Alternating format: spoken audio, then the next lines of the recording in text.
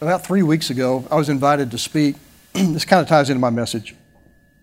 I was invited to speak at the International Convention for Full Gospel Businessmen, and it was their world convention. And while it was my session and my turn to speak, God had put a message on my heart that was really excited about giving. But as I'm up on the platform waiting, the Lord just begins to show me people, and He speaks to me. He says, "I want you to serve dessert first. I want you to start prophesying over people before you give your message." And I don't think I'm going to do that today. But so I'm sitting there, and the first guy He shows me is the president of the organization.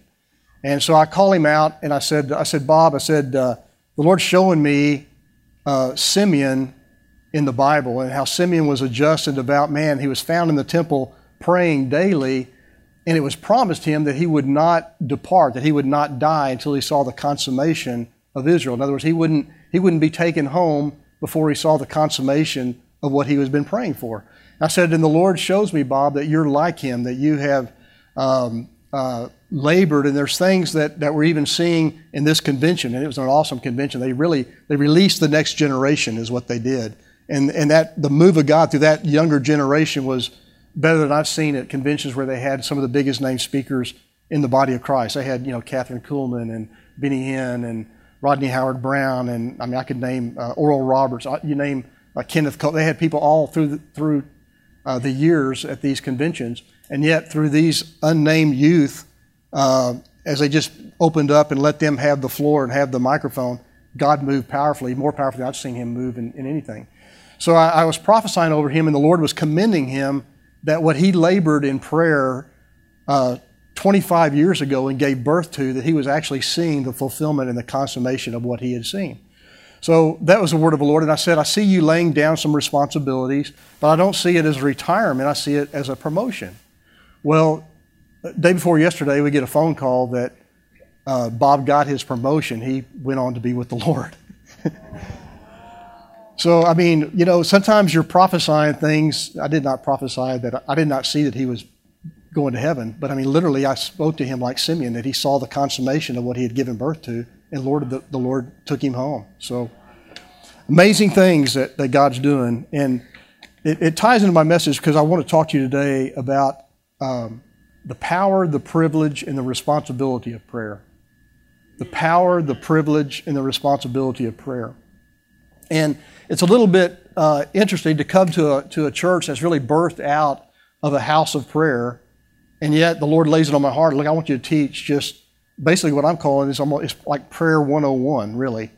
And because when I was in school, I don't know about you guys, but there were some subjects I did really well in, and other subjects I didn't do that great in. And the things I did well in were the things that I could understand why I was doing it or why I would need that in life. But stuff like algebra, where it was just formulas, I never could get my arms around algebra. It's just like, this doesn't make sense. Why, how would anybody ever need to know formulas, But like geometry and stuff, I did pretty well at. History and some other things I did pretty well at. But stuff that just didn't make sense as how I'd ever use it in life, I just had I didn't have any desire to really pursue or try to learn it or grasp it.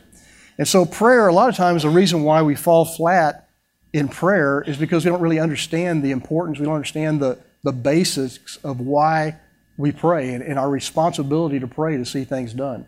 And so a lot of times when we're praying up here and we're bringing forth prophetic words, and then we see the people come up for prayer week after week, sometimes you begin to see certain patterns, and it's like there's a disconnect of what sometimes when we've been in the kingdom of God for like 30 years, I've been saved, we take things for granted and we haven't really passed it down to the next generation, or we're so familiar with it, like what Matthew was talking about, we can become so familiar with the cross and so familiar with God or the things of God that we kind of let go of our fervor, and we let go of some of the basic elements, that we shouldn't, we should hold fast to those heavenly truths. We got to hold fast. The body of Christ, the gospel of Jesus Christ is pretty simple.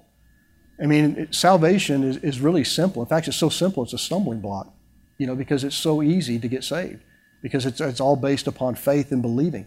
And so prayer is one of those things that is the essence of our Christian, of our relationship and our walk with God. And it's the basics of how God gets things done in our life, but how God gets things done in the earth through us praying. And so I want to start at the beginning, which is Genesis chapter 1.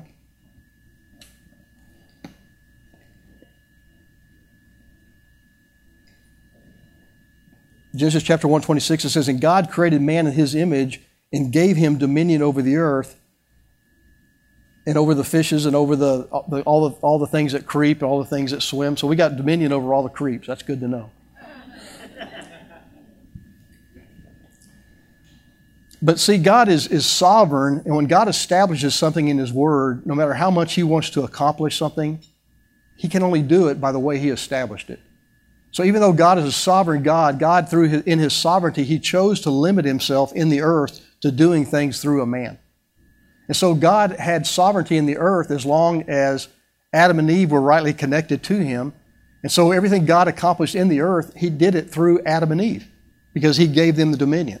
So if God wanted to do something in the earth, no matter how much He may want to see it done, unless through the relationship with Adam before the fall, He could not get it done because God gave away that dominion.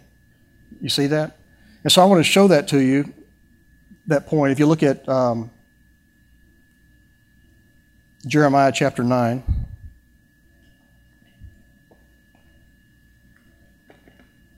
It's one of the coolest verses in the Old Testament.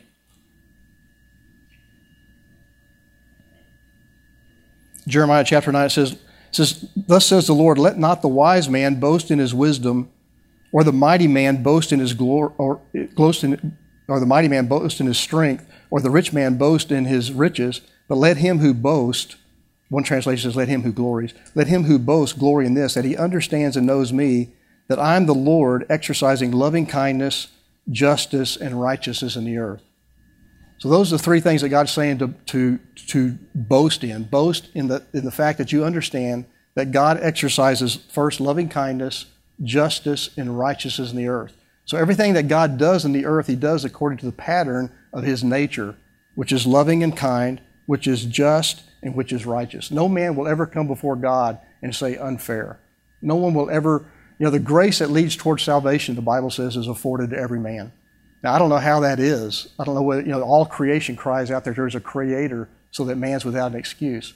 But no one will ever be able to come before God and say, "Lord, you are unjust," or "You didn't allow this," or "You didn't do that." Everything God does is according to His Word and according to His nature of His loving kindness and His goodness. Even as we sung this morning, that His mercy triumphs over judgment.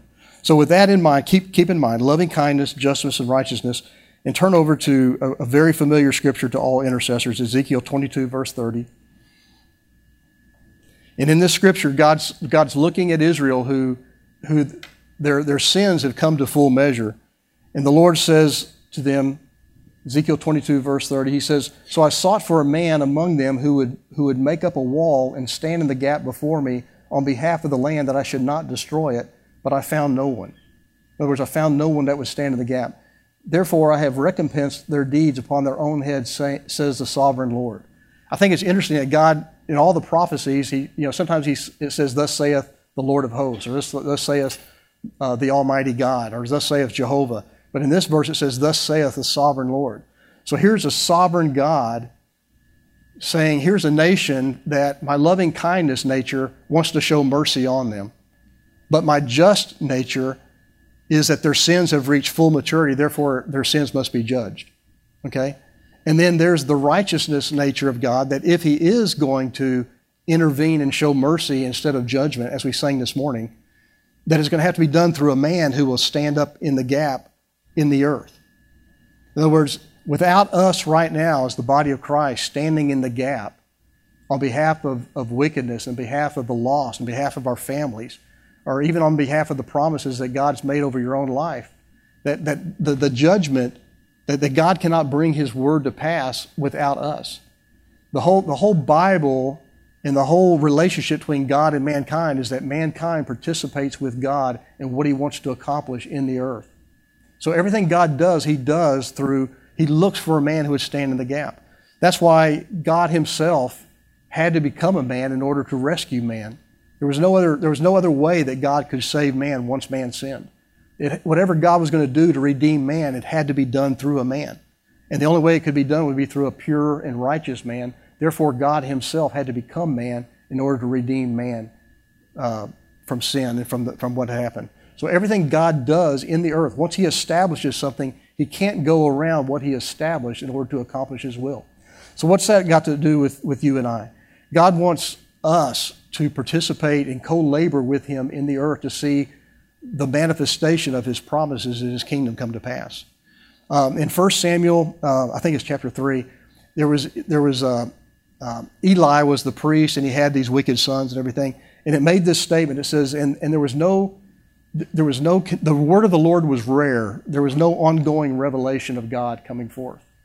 But see, today, that's a very sad verse in the Bible. Because of Israel's sin, because of the sinful nature of the priesthood, there was no continuing revelation. There was no word of God that was coming forth in the land. But see, we're living in an hour where the word of God and the prophetic word, the prophetic voice is anything but rare. And so there is a responsibility for you and I as sons and daughters of God to respond to what the prophets are bringing. When you have a house like this that opens its pulpit, every other week we have another prophetic voice that's in here prophesying, declaring what God's saying over Dallas, Texas, and what God's saying to you personally, what God's saying over America. And see, there's prophets that are, ABC, CBS, CNN, they're prophesying over our nation.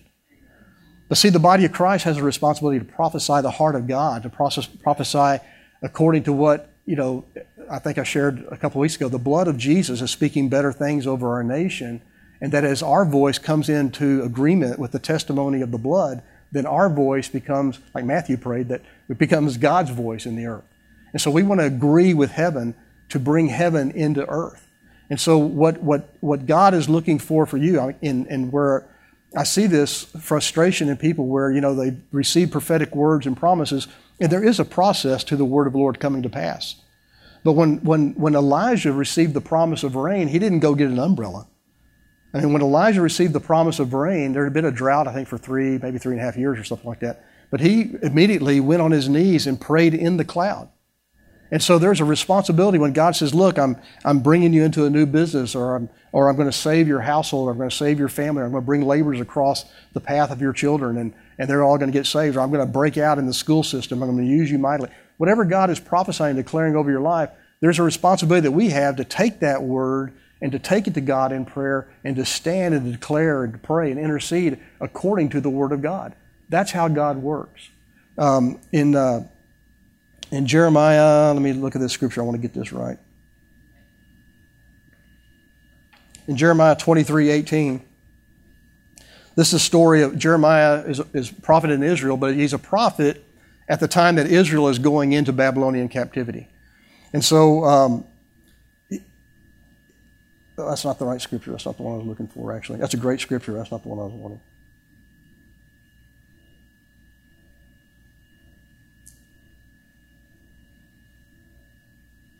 No, I don't know where it is. But anyway, so Jeremiah, he's praying, and he says, he's saying, look, you're going to go into captivity. Don't fight it. You're going into captivity. But there's false prophets in Israel, and they were saying, you shall surely not go into captivity, but the Lord's going to restore all the articles of silver of worship back into your temple, all this stuff. And Jeremiah was saying, look, don't listen to them. But if you think they're prophesying the truth, then let intercession be made according to what they're prophesying. But I can tell you it's not going to work. You're going into captivity anyway. So here's Jeremiah basically saying, look, if you think it's the word of the Lord, then intercede accordingly. And it won't come to pass. But he's saying, I'm saying it is the word of the Lord and it's going to come to pass. So basically he's saying, look, intercession is always made according to the word of the Lord. And so when God is saying something, it's intercession mingled with that prophetic word that brings it to pass. So we have a responsibility for the word of the Lord to come to pass in our lives, to see the word of the Lord come to pass in our nation, to see the word of the Lord come pass in our city of Dallas, that there's a responsibility for us to co-labor with God, and it's such a privilege and such an honor and such a responsibility to participate with heaven on what God wants to do in the earth. And we're missing out on the exciting part of our relationship with God because, I used to be a bird hunter, and I had bird dogs. I still am a bird hunter, but I used to have bird dogs, And when a young dog figured out that the fun is where the gun is, that's when it all came together for the dog. You know, I mean, the puppies, they just had good instincts, and they pointed birds and everything, but they just liked to watch them flush. But when they figured out that the fun is where the gun is, well, see, God told me a long time ago, He says, son, I've got the gun. And if you learn to wait upon the Lord and begin to speak, you know, it's one thing to pray according to the written word of God. Okay, and we should do that. But it's another thing to pray, you know, let there be light when the Spirit of the Lord is brooding upon the waste places that God shows you. So when we wait upon the Lord in prayer, you know, the Lord says, I no longer call you servants, but I call you friends. Because a servant does not know what his master is about, but his friends know.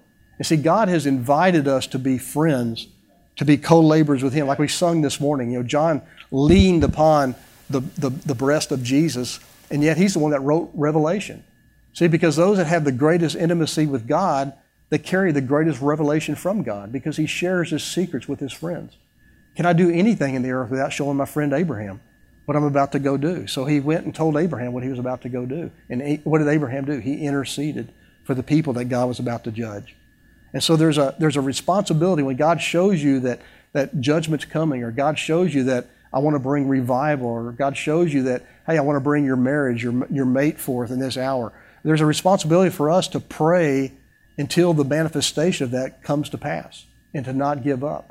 And so I feel today that there's been even a weariness in the body of Christ, even among those who pray, even those who intercede regularly, that God wants to bring in a fresh wind of His Spirit and to blow off the residue of the past and disappointments and discouragement. Because the Bible says we grow weary in well-doing. And so a lot of times when we grow weary because we don't understand the importance and the privilege that we have to co-labor with God to see things all the way through to the end. Amen? In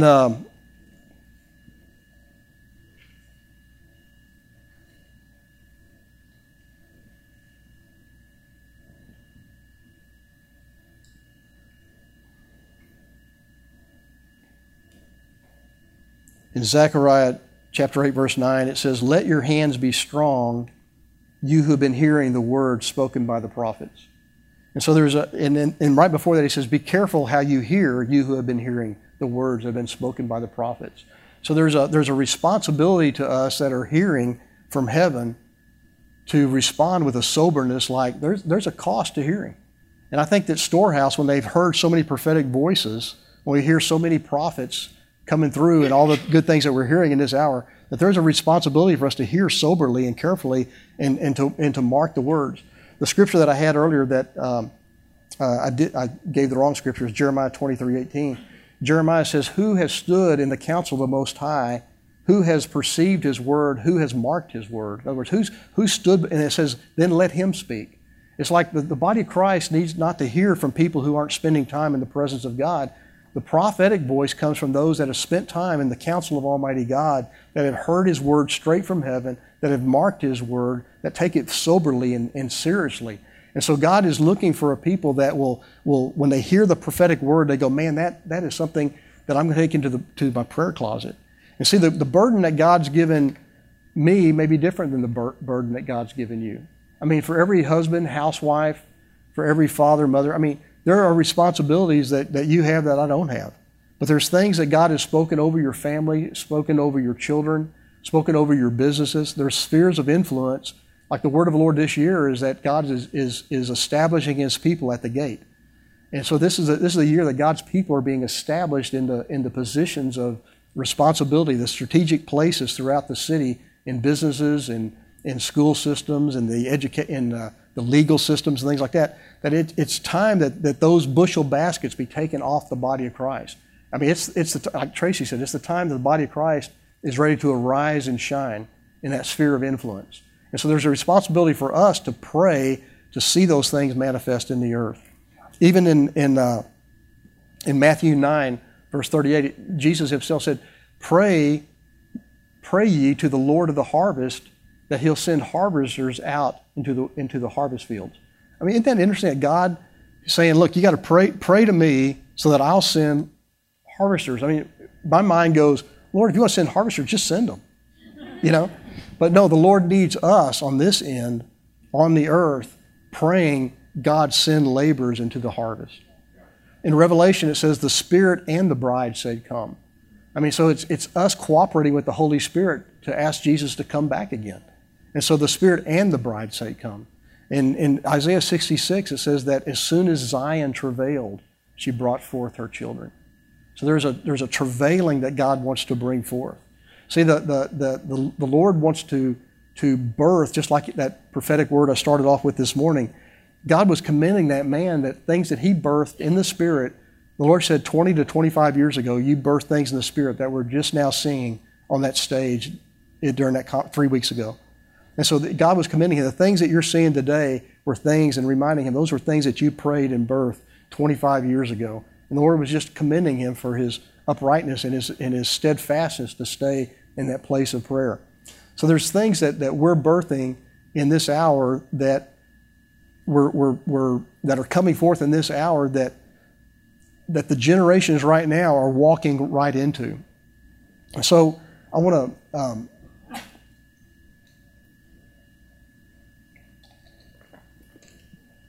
just speaking to the younger generation that's represented here today, you'll never know what it's like to have had, to know that you're reaping what other people have sown through years of prayer and steadfastness and intercession. That you don't know what it's like to come into a church like this that really was cried out for and shown in prayer 20, 30 years ago.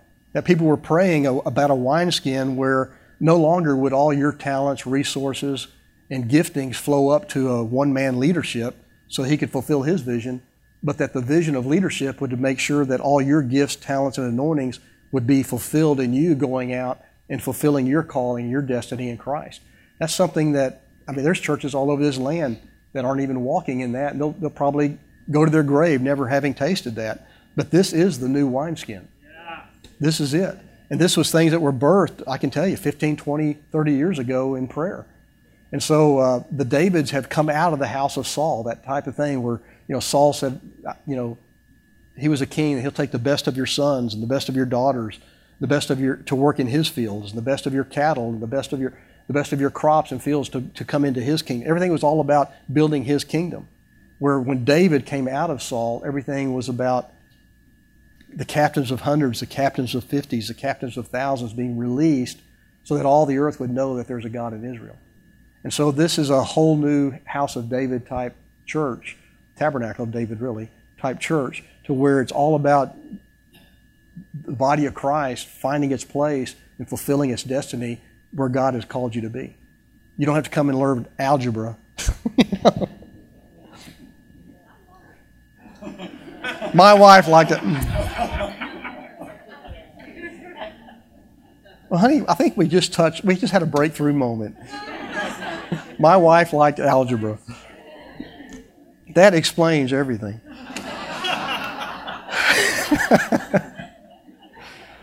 Oh, man. That explains the balance, counterbalance.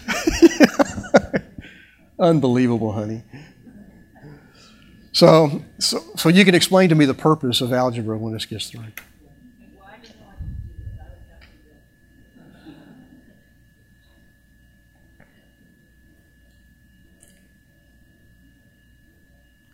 In Ezekiel 40, Ezekiel was commanded to speak and prophesy over the dry bones.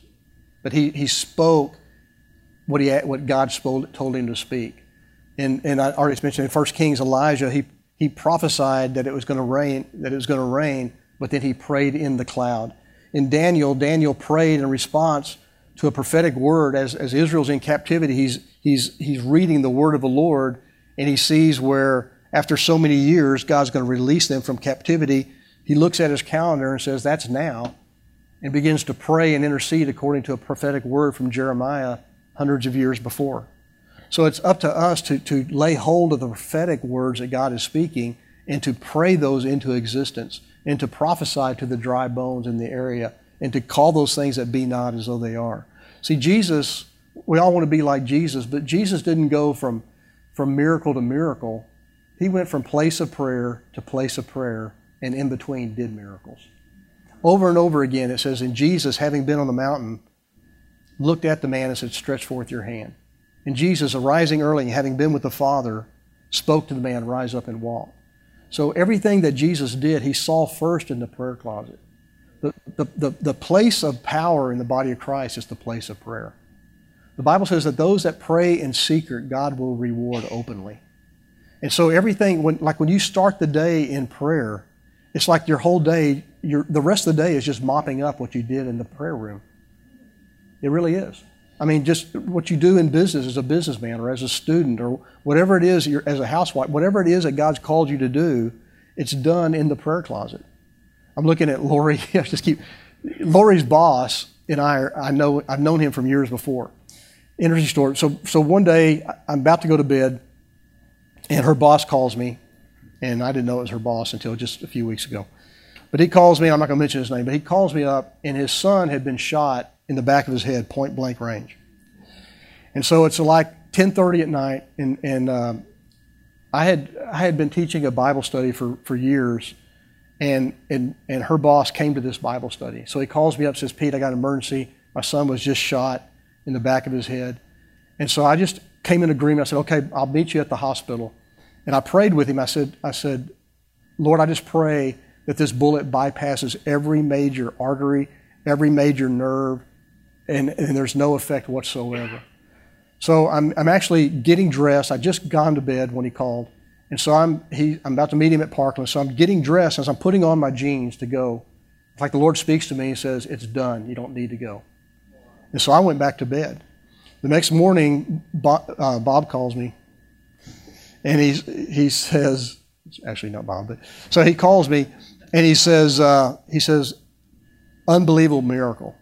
He said that it bypassed every major thing, every major nerve. He's going to have maybe a little bit of hearing damage, and that's going to be it. The kid was shot point blank at the back of his head. But every morning when we had that Bible study, Bob would say to me, his prayer request was, I can't remember all their names, but Ashley, Jason, Christopher, I may have missed those names, but anyway. But he named all his kids, and we prayed for them every single morning. And so what happened is that what he had been covered in prayer, really, he was covered before the incident ever happened. And so there's a power and a privilege to prayer because prayer changes everything. Jesus went from place of miracle from miracle to miracle, but in between he prayed. If we want to be like Jesus, we go from place of prayer. As Matthew was taking the offering this morning, I was thinking about how prayer and sowing and tithing is very similar because it takes time as money. And so when you sow in your natural resources, once you finally get the revelation of that, it's like you're like, I'll never not do this again because I don't know how it works, but I can't make it without doing it. It's supernatural how it works. It's like, I've only got so much money. How is it that when I give so much of it to God, I just got more than I ever had before? I don't know how it works. But it's the same way with your time in prayer. If you begin the day with prayer, it's like I don't have time to pray. I mean, we have such busy lives. It's like, but if you begin the day with prayer, you're like, what? How? I don't know how it is, but I've got more time for myself. I get more done in less time. My day is organized. Everything just begins to line up, and it's literally. I've walked in times where I'm so in the Spirit in my business where it's like one deal comes, and I ship it out, I invoice it, I get paid. The next deal comes, I ship it out, I invoice it. It's like, I don't know if you ever remember those cartoons where like Popeye or Mr. Magoo or whatever. I don't know, some of those may not know. But I mean, where they're sleepwalking, and they're on the ledge and they just sleep and they just step out and the next deal comes and the beam picks them up. It's like that in the Spirit when you pray.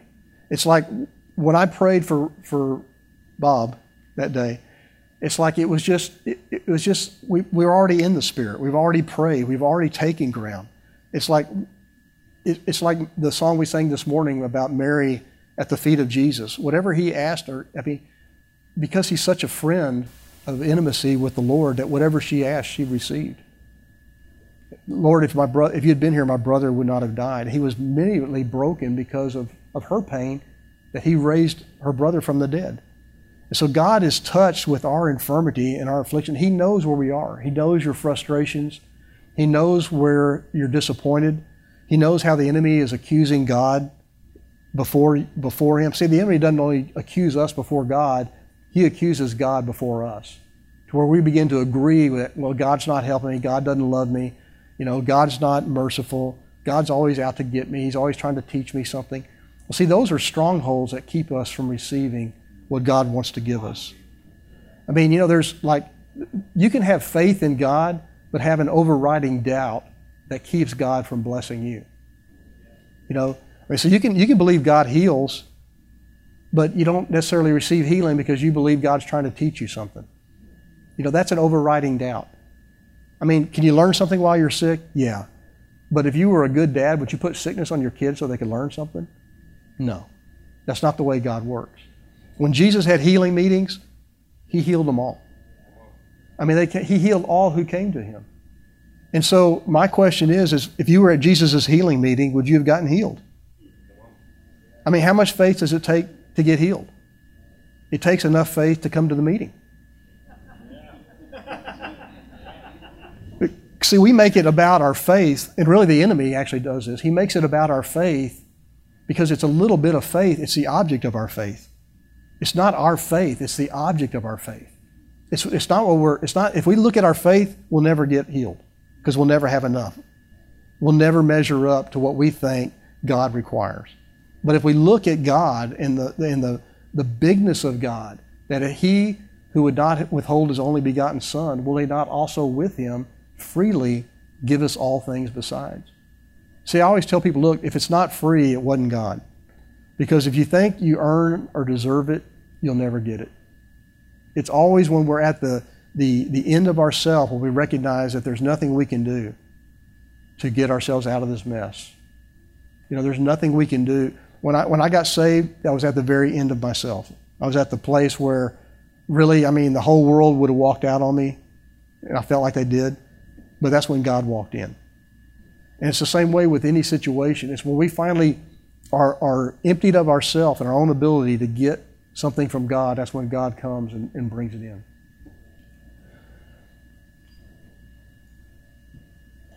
Faith comes by hearing. Romans 10:17. Faith comes by hearing, and hearing comes by the Word of God.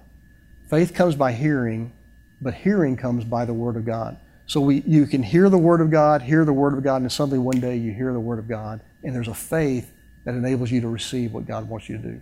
Faith comes by hearing. Hearing comes by the Word of God. In Galatians 3:15, Paul says, He who works miracles among you, does He do it by the observing of the law or by that hearing that comes by faith? So obviously God's not talking about a hearing with the natural ears. So we're hearing the Word of God this morning, but suddenly there's a light bulb that comes on in your spirit where your spirit lays hold of it. See, the place of revelation is the place of authority. You know what I'm saying? Authority in the prayer closet comes when you get the revelation of why you pray. God wants us to pray with authority. He wants us to move mountains. He wants us to shake our culture. He wants to bring to pass the promises in your life. This morning, I think God wants to just impart according to the word of the Lord that's brought this morning. God always watches over His word to perform it. And if we were teaching on healing, then God would be healing. If we were teaching on the baptism of the Holy Spirit, God would be baptizing people in the Holy Spirit. But He sent me here today to preach on, to speak on prayer and to declare on prayer. And I know there's prayer warriors in this house, but there's also prayer warriors that are weary that have let go of some of just the basic things.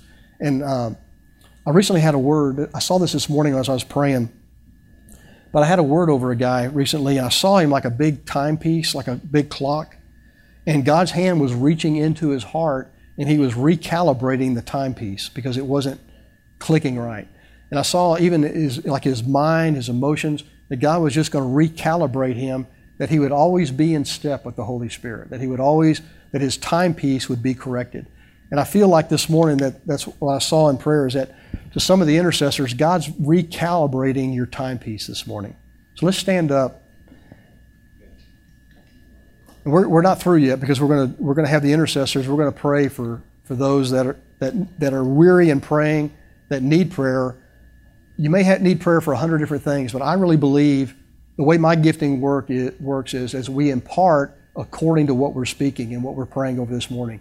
So I know you may need healing. I know you may have financial needs, whatever. But I think more than anything else, you need to have prayer and a lifestyle of prayer and an anointing for prayer imparted into your life. So, one of the basic, Hebrews chapter 11, when it's talking about just the Hebrews chapter 4, or 5 or 6, the end of 5, beginning of 6, where it's talking about laying again the elementary foundations of our faith. One of those elementary foundations is the laying on of hands. That's an elementary foundation of the body of Christ. And so I value that gift of impartation. I believe in it, that whatever is communicated is imparted. And so we're going to lay hands for an impartation this morning. The intercessors are. We're going to lay hands for an impartation this morning upon those that are just need to see their prayer life supercharged. And I believe God's going to release just an anointing for prayer and for breakthrough as we do this. So Lord, first I want to pray, Lord, just over every intercessor in the house. And Lord, just like you did Simeon, Lord, you commended him for being steadfast in prayer. That, Father, the things that have been birthed in the Spirit, that God will see in the natural, that God will see from what we've seen in the prayer closet, we'll see the manifestation of our prayers. And that, Lord, that you would come even now and do a recalibrating, Lord, in the minds, the hearts, the focus. That, Lord, where we even have gotten into a routine about how we pray, or just a routine, that you want to break routines, that you want to break through from maybe declaring and praying and asking into just celebrating and receiving, Lord. That, Father, that there's a celebration for the body of Christ. There's a time, Father, where the Bible says, you said in Isaiah 21, you said, does the plowman plow all night and not reap the crops? Does he not sow the seed? And so, Father, there's plowers in here. There's people who have plowed all night. There are people who have labored in prayer all night. But, Lord, nevertheless, at your word, Lord, we say it's time for the harvest. We say, Lord, that there's a harvesting of the things that have been prayed for. That, Lord, that there's a celebration, Father, to see on earth the things that we prayed for in the Spirit. So, Lord, I pray over the intercessors right now that there be an awakening, that there be a quickening this morning. That, God, that your angels are descending upon this place with scrolls, with direction, with, Lord, like you did Elijah when he was weary, you gave him manna from heaven that encouraged him. That, Father, I just declare that the body of Christ is crossing over into the promised land. That we're going from being gatherers in the wilderness to warriors who take spoil for your kingdom and for your glory in this hour. Father, we thank you that the earth shall be filled with the knowledge of the glory of the Lord, just as the waters cover the sea. Father, we just declare that as our prayer as this day. That, God, that your glory will be seen in the earth, Lord, as you have spoken it in heaven. That, God, that there is a rising up. That, Lord, there's a fresh mantle. There's new mantles being poured out, Lord, upon intercessors in this house. That, God, you're awakening new intercession. You're making new intimacy with you. That, Lord, that where the prayer life has gotten rusty or dull, we just declare, Lord, that there's a sharpening of the axe. There's a sharpening today where there's been dullness. In Jesus' name, we thank you for it, Lord.